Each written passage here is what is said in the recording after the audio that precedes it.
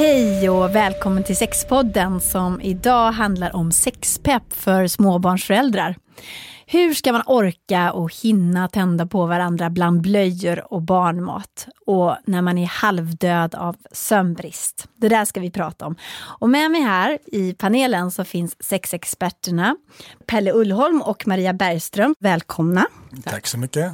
Och så har vi ju då mediapersonligheten Erik Haag, 4-barnspappa, en fru och en massa livserfarenhet. Välkommen du också. Hej, vad roligt. Själv så heter jag Katarina Andersson och tänker bygga om mitt kök för att få ett sexliv.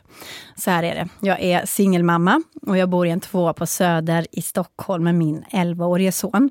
Och jag har inte råd med en större lägenhet och jag måste alltså dela sovrum med min son.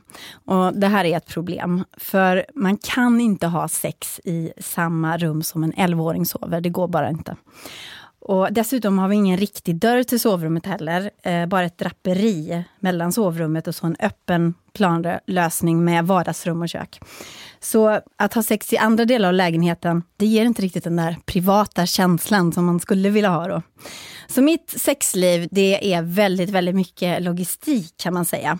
Antingen så måste jag ha sex på bortaplan. Och om jag ska ha sex hemma så måste jag leja bort min son. Så för några veckor sedan så hade jag faktiskt sex inne på toaletten, på min toalett. För det är det enda rummet i lägenheten där man faktiskt kan stänga dörren om sig. Men jag tycker att det är fruktansvärt osexigt med sånt här smygsex för att barnen inte ska fatta vad man håller på med. Och speciellt inne på toaletten där allting som man lutar sig mot eller tar spjärn mot är kallt och hårt. Det är kallt kakel och kallt porslin. Så nu tänker jag alltså bygga en vägg i köket med en dörr för att få ett sexliv fastän jag har barn. Erik Haag, hur var sexet för dig när du fick dina barn, 4 stycken? Ja, jag fick ju inte dem på en gång utan de kom ju alltså, en i taget. Men så att jag har ju haft bebis eller småbarn i 16 år. Oj. Ja. Tack. Men alltså, jag tänker att livet är ju så barmhärtigt så på ett sätt så glömmer man mycket som har varit svårt. Så att på ett sätt kan jag säga att det har gått jättebra. Men jag kommer också ihåg den här känslan av att när det började bli krångligare och krångligare, alltså när man gick från att inte ha några barn till att helt plötsligt ha små barn. Och det blev som att man började tänka så här, fan jag kommer kunna räkna gångerna jag kommer ha sex innan jag dör. Och att det kommer inte bli så många gånger. Oj. Det minns jag, det blev jag liksom ledsen av. Det kommer jag ihåg. Och om man har lätt att tycka synd om sig själv, jag har ganska lätt att tycka synd om mig själv, då som småbarnspappa, så jag har tyckt ganska mycket synd om mig själv. Det har blivit en konsekvens av att jag har, alltså om man ser på mitt sexliv. Ja, men vi hoppas att den här podden ska bli riktigt peppande då. För sådana som kanske tycker känner synd som om sig du. själv. Ja, som är ledsna som länge Erik var det har. sist. Ja. Så väldigt bra att ni är här, Pelle och Maria, så ni ska få svara på alla frågor. Ni kan ju allt om sex också. Ja, absolut. För ett tag sedan så pratade jag med en tvillingmamma. Eva Erman heter hon. Och när hennes barn föddes så hade hon redan bestämt sig för att det allra viktigaste, det var sömnen. För bara om man sover, då har man ork till allt det där andra. Så sömnen och sängen, det var det som de la väldigt stort fokus på från början. Jag tänkte så här, de ska sova bra och länge. Jag var inspirerad av min syrra vars barn sover bra. Och jag tänkte okej, de får egen säng. Liksom, så ska jag lära dem att älska sin säng och så ska de lära sig att sova länge. Så vi tänkte att det är så vi gör. Och sen sov de hela nätterna väldigt snart. Och det gör att vi lägger dem och har alltid lagt dem. Och sen har vi liksom vuxentid. Så sexlivet har kommit som en liten bonus av det här. Det är ingenting det här har vi inte gjort för att behålla sexlivet. Utan sexlivet har blivit en add-on på att vi vill ha vuxenliv. Och jag tror att det är så. Jag tror inte man ska fokusera på sexet utan det är hur har man, för det är bara om man får ha tid med varandra som inte har med det praktiska att göra som man spontant kan känna för att ha sex också. I alla fall för mig. Det är väldigt så att det kommer i möten av att det är sådär lite så. Så att när vi bestämde oss att vi skulle ha vuxenliv, då blir det också att flera kvällar i veckan checkar vi själva när barnen har lagt sig. Och det är faktiskt lite banala saker som är så här triviala i teorin men svåra att få till i praktiken. Men som jag tror är nyckeln till att varför sexlivet har fortsatt bara som det var innan. Sex och sömn går ihop här alltså. Men sex och sömn och mat, så här för mig i alla fall, då är det så här, man ska sova bra, man ska äta tillsammans, man ska dricka vin tillsammans, det är oralt liksom. För mig är det nämligen så att sexet kommer on top of that, att man får tid för varandra, att njuta av saker. Men berätta mer då, vad gör ni mer för att få till det där vuxenlivet? Vi upptäckte ganska tidigt att vi hade andra typer av möten när vi var hemma i lägenheten, även om barnen sov. Och det är ett annat trick då, att barnen ska helst inte sova i rummet bredvid. Så vi har dem längst in i vår avlånga lägenhet, bor de längst in. De har sitt rum och sen har vi vårt rum i vardagsrummet emellan. Så det är också psykologiskt skönt. Liksom. Men då tänkte vi så här att vi pratar om annorlunda saker när vi är i hemmet, även om de slaggar. Så vi gick ut. Och vi har restauranger precis på gården där vi bor, så vi kunde ha med oss vår lilla babyvakt. Så när Lea, min dotter, hon snarkade rätt mycket när hon var riktigt liten, så då hörde hela restaurangen såna här snarkindikatorer, de här blå signalerna.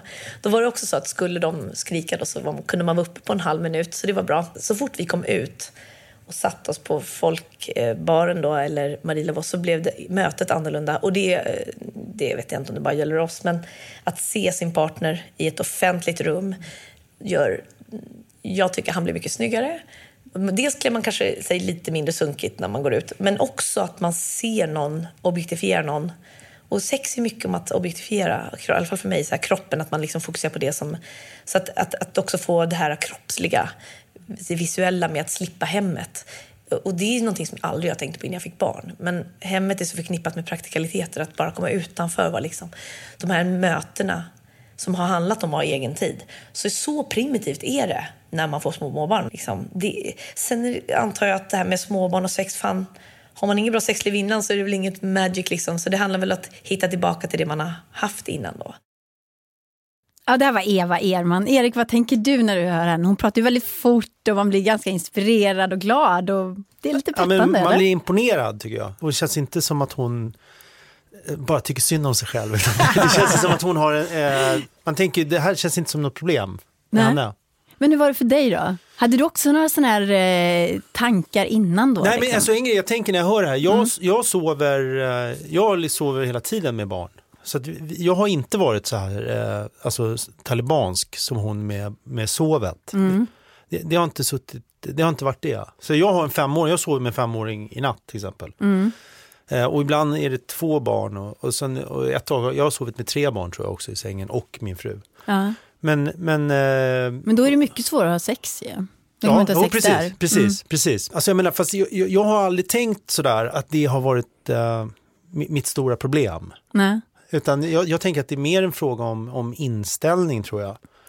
Så att, jag menar, även om man har väldigt mycket barn i sängen så tror jag att man kan ligga med varandra om man vill det. Alltså inte i sängen då kanske, men då får man väl gå iväg på något sätt. Ja. Vad tänker ni då, Maria och Pelle? Hon hittar det här positiva i att planera och fokusera på det som blev spontant av det. Jag håller med, jag är ganska imponerad över det. Ja, jag tänker att hon också poängterar det här vuxen. Många går ju in i föräldraskapet där man blir så väldigt mycket en förälder när man får barn. Men hon poängterar det här att vi vill ha ett samtal som inte bara handlar om att vara sambandscentral eller lösa vardagliga bekymmer, utan att vi kan ha en vuxen konversation med varandra. Och det tycker jag, det är ju ofta viktigt, därför att i den där vardagliga samtalen och lite skratt och lite, så kan det också födas en åtrå, liksom ett sug efter varandra. Ja, men det tyckte jag var det hon sa så bra. Hon lyfte verkligen fram det. Att det var det som hände när de käkade det här. Hon var ute efter det här orala. Liksom. Det var hennes grej. Men det ligger ju ändå något i det här att liksom avsätta tid. För vardagen rullar ju lätt på. Så blir det liksom en dag avlöser den andra. Men de tänker till. Ja, men när ska vi sitta ner tillsammans? Okej, vi fixar lite mat till barnen, så har vi en stund för oss själva. Och det kan ju finnas en fördel med det, men det är ju väldigt olika om man är som personer också. Och sen kan man ju jag kan haka upp mig lite grann på att det ska vara så jäkla långt avstånd mellan barnen och att man har sex. Alltså att det blir något där, att det blir väldigt dramatiskt att någon skulle eventuellt höra något ljud som eventuellt skulle kunna senare förstå som att det handlade på något vis om någon form av sexuell handling där borta. Jag hörde en så rolig sån här, en historia om, det fanns en fotbollsspelare, det finns en fotbollsspelare som heter Ove Kindvall som är brorsa till han som har Tracks. Alltså Kai Kindvall. Och han har en son som också är fotbollsspelare som heter Niklas Kindvall, som jag inte vet om han spelar fotboll längre. Nej. Men där hörde jag en historia om att Ove Kindvall, då tror jag att det är, han brukade ha sin son då, alltså fan nu blandar ihop alla, Niklas Kindvall på axlarna när han låg med sin fru. Men var tvungen att sluta med det när pojken ramlade av och slog huvudet i elementet. Det är liksom en mer avspänd... Alltså, om jag minns rätt så har Niklas ett litet jack så här på. Ja. Men alltså det är en mer avslappnad stil. Men man kan inte bli anmäld för det. En mer pragmatisk stil. Men är det någonting som ni skulle peppa föräldrar att göra om de behövde? Eller är det någonting som man kan bli tagen av SOS om man gör en sån sak? Nej, men det är klart att man inte... Det beror ju på hur stora barnen är. Men jag menar, snackar vi om en 6 månader han var 16 år. Snackar vi om ett litet barn som fattar de ju ingenting av vad som sker. Nej, men sen, det här är ju bara skitsnack också. Jag vet inte ens om det här är sant. Och det kan också varit så att det liksom hände en gång. På tråden här. För jag tror i alla fall, en sak som jag vill slå ett slag för, det är en ganska pragmatisk inställning. Som om man är för, och sätter upp det här säkerhetsavståndet till hur långt det ska vara till barnen för att man ska våga ligga med varandra. Om det ska vara väldigt många meter, eller om det här rummet i köket som du pratar om det måste vara helt ljudisolerat och sådär. Jag tänker att det kommer bli svårare för men det är jobbigare för att han är 11 tycker jag. Ja, det låter jättedåligt. Det låter jättedåligt. Men jag menar, sen måste han väl ha ett eget rum, för när börjar man onanera någonstans i den stilen, eller hur? Ja, precis. Hörni, jag träffade en annan kille. Han heter Manne Forsberg. Och han är också författare till den populära boken Kukbruk. Den har jag. Du har den? Ja. Jättebra. Han och hans sambo, de fick ett barn och så väntar de sitt andra barn nu. Och när Manne blev föräldrar och deras sexliv till en början försvann, så blev han ganska chockad. Och det var inte själva sexet han längtade efter. Utan däremot så blev han väldigt orolig över själva situationen. Vad skulle det leda till nu? Att de inte hade sex i sin relation. När jag träffat föräldrar på lekplatser så här, som nästan lite generat berättar att nu är ett barn på väg till. Och så sitter de med en liten bebis och jag räknar ut på fingrarna att det måste ha varit 3 månader efter förlossningen som det blev ett nytt barn till. Och det jag känner så här, fan vilka as som redan knullar. Har du någon gång tänkt att du ska ge upp för att nej, nu 17 så vill jag ha mer sex, jag vill knulla, jag orkar inte med det här, nu drar jag och ha sex med någon annan? Nej, faktiskt aldrig.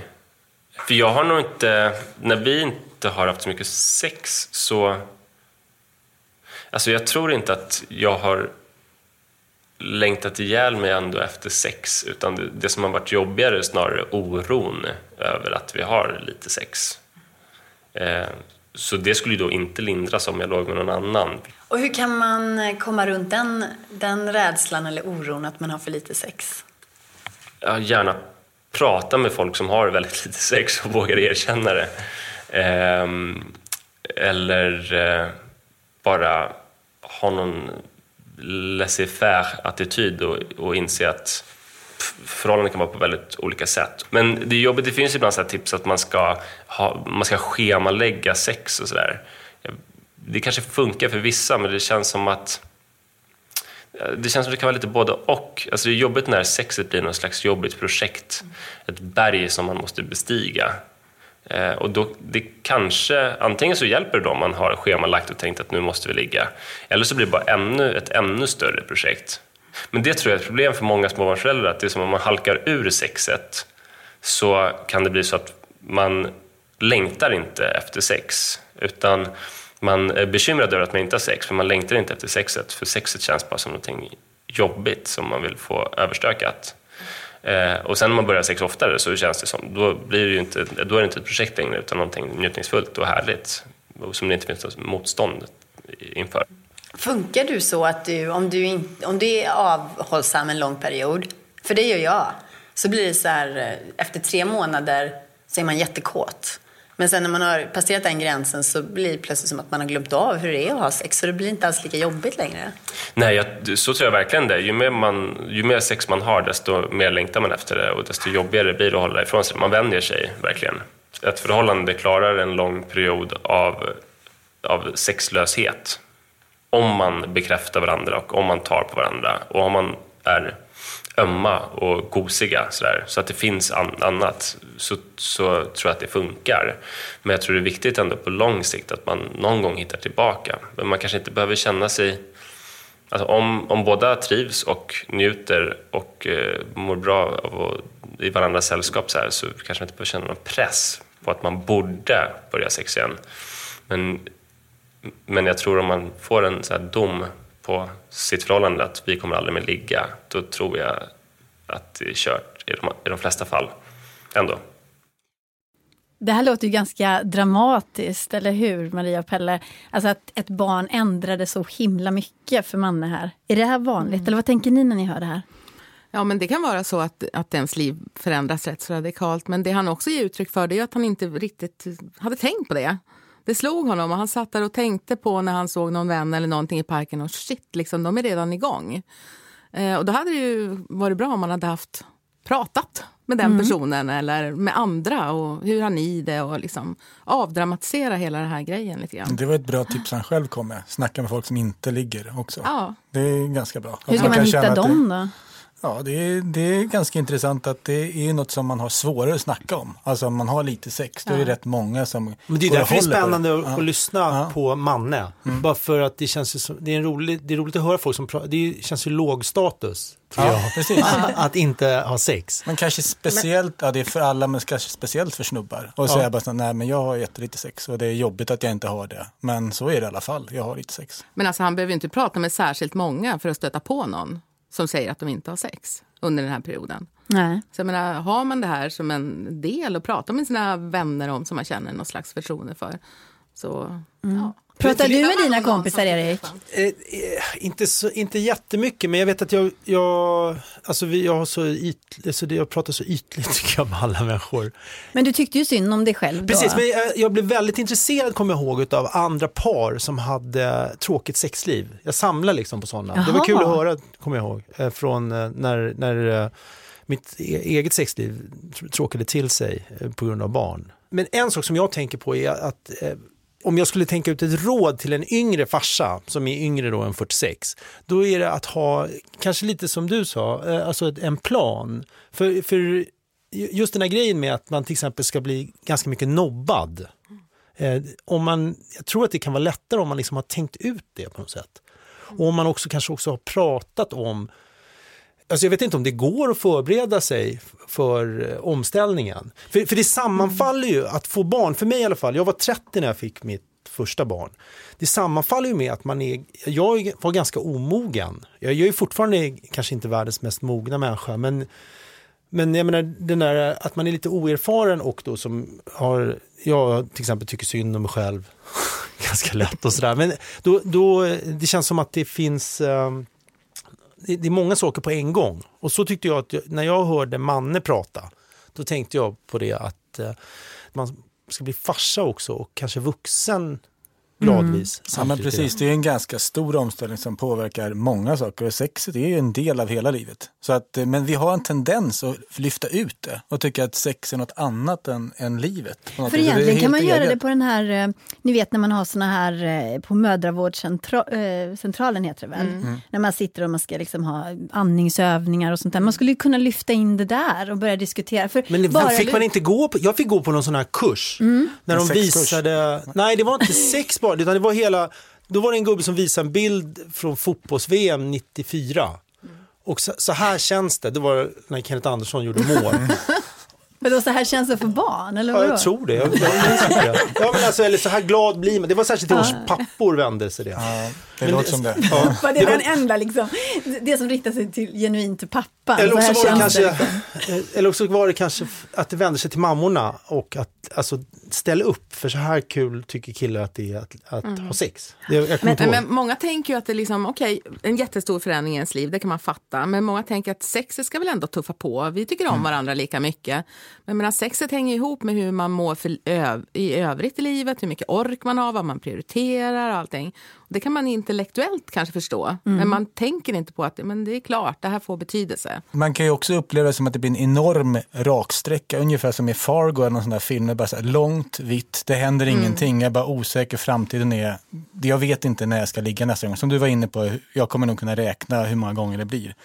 Och då kan det ju verkligen kännas som en tickande bomb för att man tror att det kommer inte bli något annat. Men det är som de säger om att sitta i fängelse. Det ska ju vara mycket, mycket värre om det inte är tidsbegränsat. Så fort det blir tidsbegränsat så är det liksom inte lika jävligt. Ja, men det är den känslan liksom, att det kan jag tycker det är lite deppigt nu, liksom Fargo ja, men den känslan och liksom kan man ju fängelsestraff. Det är inte deppigt att tänka på att det inte är så illa. Hörrni, vi ska lyssna på ett band till. Det är en kille som heter Martin Wiklin som har 3 barn. Och han tycker att det är en myt att man inte ska ha bra sex när man har småbarn. Det är bara det att det inte blir så spännande att ha sex då, menar han. Och Martin var 28 år. Han slår ett slag för tråkigt. Ja, precis. Men det är lite som du var 30 bast när du blev pappa första gången. Martin var 28 år då. Och han säger själv att han var omogen och naiv inför föräldraskapet. Och han hade en bild i huvudet av att sexlivet skulle fortsätta vara på samma sätt som innan. Spännande, erotiskt och porrigt. Men så blev det inte. Och hans naiva bild krossades. Värst var det ju för mig då första gången där jag gick från att vara en vanlig liksom kåt kille som tror att allting är precis som förut. Då blev det ju den största så här, men vad fan är det som händer? Ska vi inte ha sex mer? Och de gånger vi har sex, ska det vara under de här villkoren med gammalt bebiskräks och kissdoft? Det var liksom som en chock för mig. Alltså en riktig så här, det var som otroligt deprimerande insikt. Och därför blev jag ganska frustrerad och det tror jag, alltså inte bara det, men bland annat det gjorde liksom att hela relationen blev sämre. Så du menar att man bygger upp det här liksom, den här gamla vanan att ha bra sex och mycket sex och så håller man kvar vid det fastän det egentligen är omöjligt. Och så... Ja, lite så var det i alla fall för mig. Så det behöver inte vara så avancerat, men det här passionerade att man har tid för det och att det inte ska lukta kiss, eller att man har det kravet så här, att det inte ska lukta kiss och gammalt kräks. Alltså det är egentligen inte svårt att få till tillfällen att ha sex. Det kan man ju också läsa i kvällstidningar varje vecka. Så här småbarnsförälder, gör så här så får du till en snabbis då och då. Men vem vill ha en snabbis då och då efter att ha varit ihop med någon i 5 år?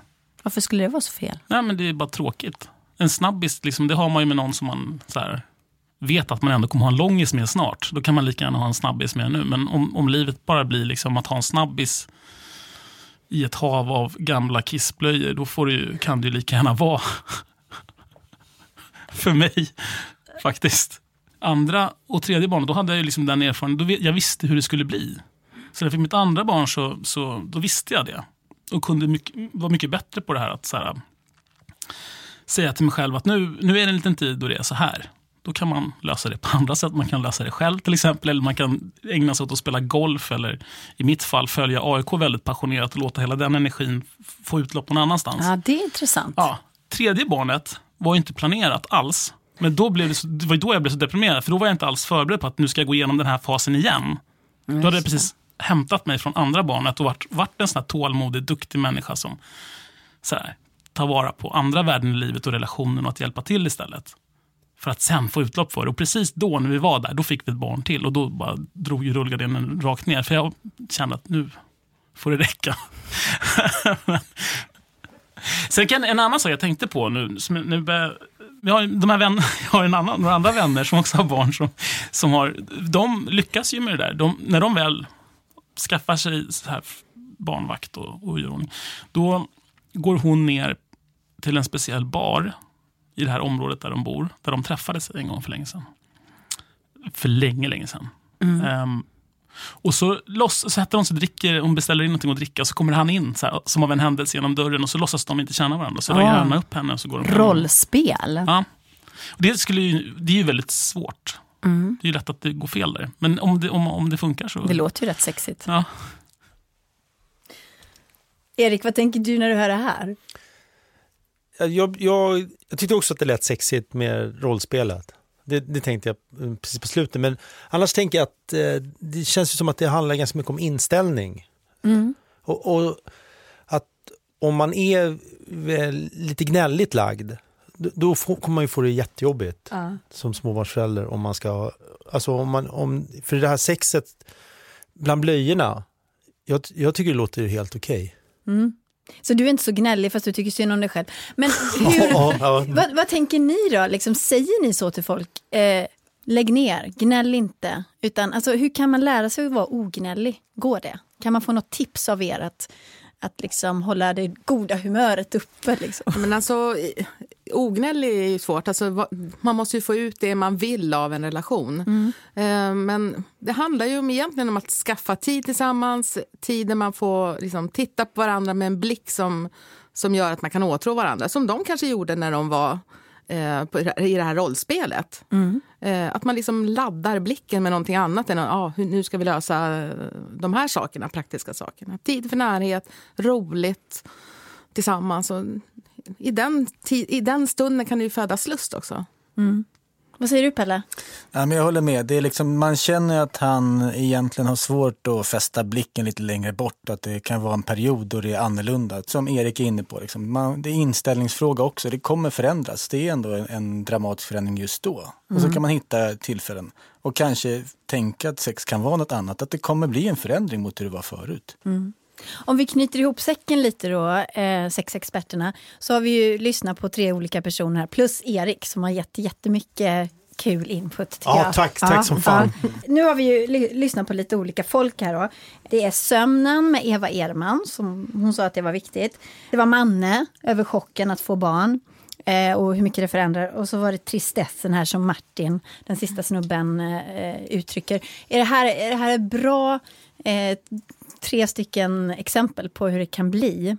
Ja, det tycker jag.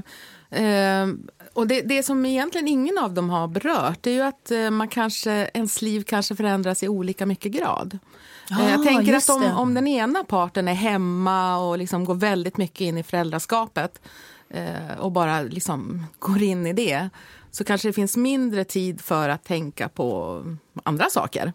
Och den andras liv kanske tuffar på lite mer som förut. Man går till jobbet och man kommer hem och det liksom, och i den förändringen så kan det vara svårt att faktiskt synka sin sexlust. Så det är dåligt om man ska försöka liksom att vara lite mer i fas? Man kan vinna på att faktiskt dela varandras men man kan ju inte tänka ut att man ska vara i fas. Men däremot har jag tänkt att småbarnsåren är som en slags övning i empati.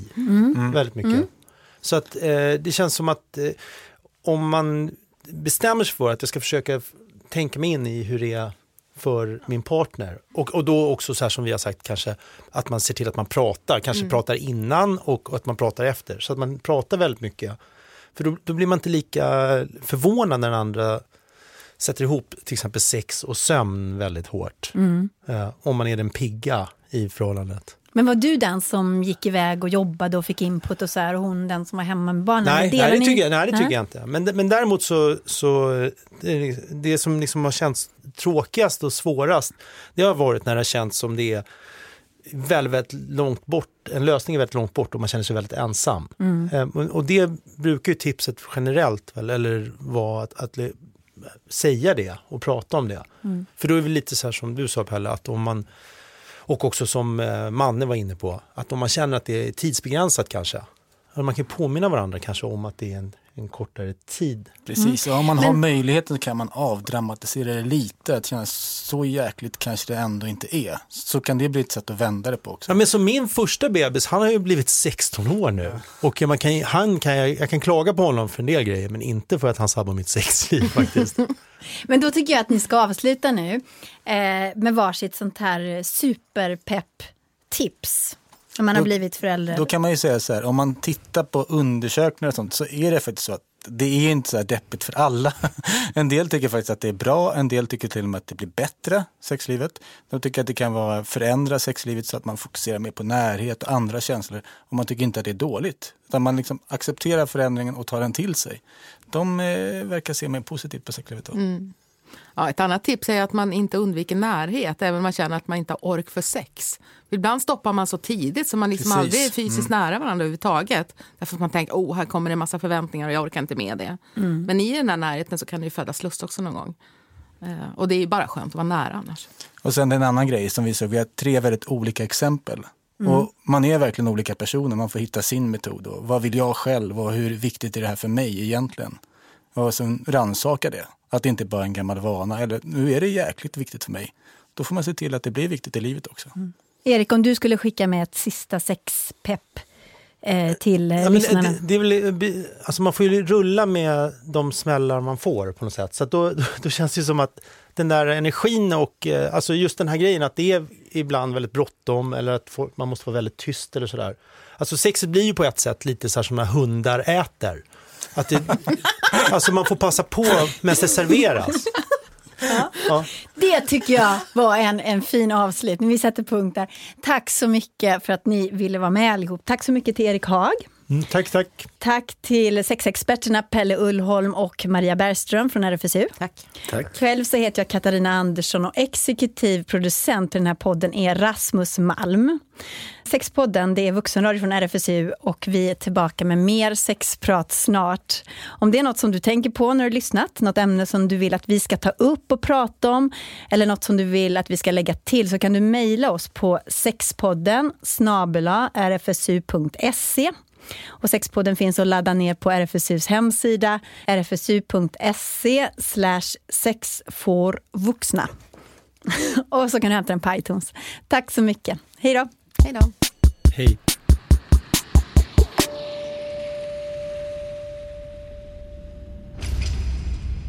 Hej, Pelle Ullholm från Sexpodden. Vill du fortsätta det här samtalet?